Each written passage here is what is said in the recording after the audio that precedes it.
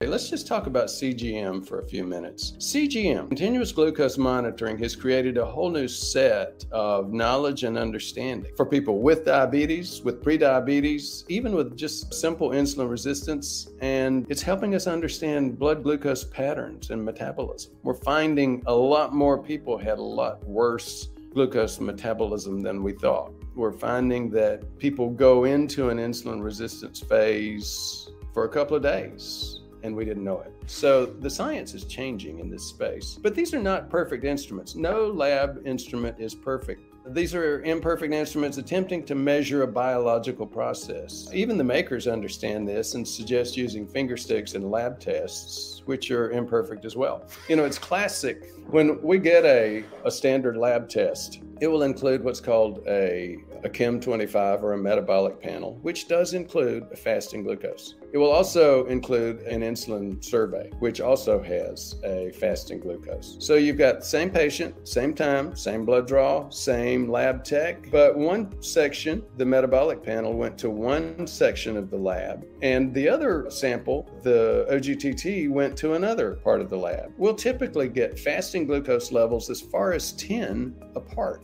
And you really don't get any better than Quest, which most of these are being done at. It's a national reference lab. Rethink that. It's a great teaching experience or opportunity for me because I have so many people that are so rigid and think my Libre is 5 points off. Well, think about it. Realize that these lab tolerances are not perfect. They're not like an engineering tolerance for a ball bearing. Have realistic expectations for the device. Recheck unusual numbers. Most insurance companies will not pay for a CGM unless you have serious level insulin dependent diabetes. Well, obviously that's too late. That's some typical bad insurance company logic. Now, remember this, like blood pressure, early morning glucose tends to reach lowest levels between 2 and 6 a.m. In addition, most CGMs look at extracellular fluid glucose, not exactly capillary blood. So you get a little bit of differences there. Some of it's called the choo-choo effect. I won't get into the details on it, but know the instrument that you're using and don't be too rigid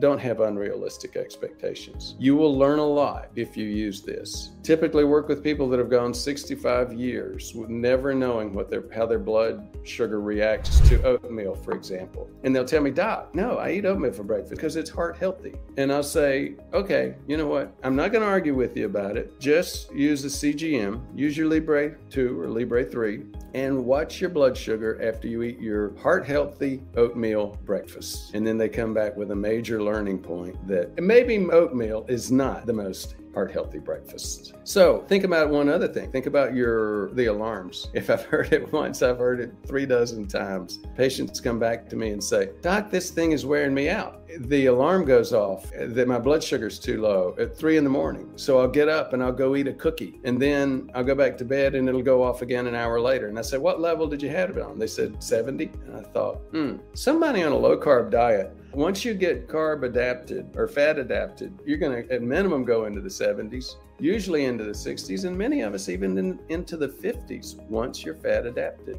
So you got to fix that alarm and don't get up and start eating major sources of carbs just because an alarm went off. So you say, well, why did they set that alarm that way? Because, again, the makers and the insurance companies are using these devices for people with insulin. If your blood sugar goes down into the 60s and you're on insulin, yeah, you need to be careful because insulin can drop you into hypoglycemia very quickly. But if you're not on insulin, that's not a risk. Disable the alarm. Again, unless you're on insulin, don't use the alarm at all. These are healthy dips. You'll feel better those days. Thank you for listening. For more information, please visit our website at prevmedhealth.com. To learn more, watch our videos on YouTube at Ford Brewer, MD, MPH. Thank you very much for your interest.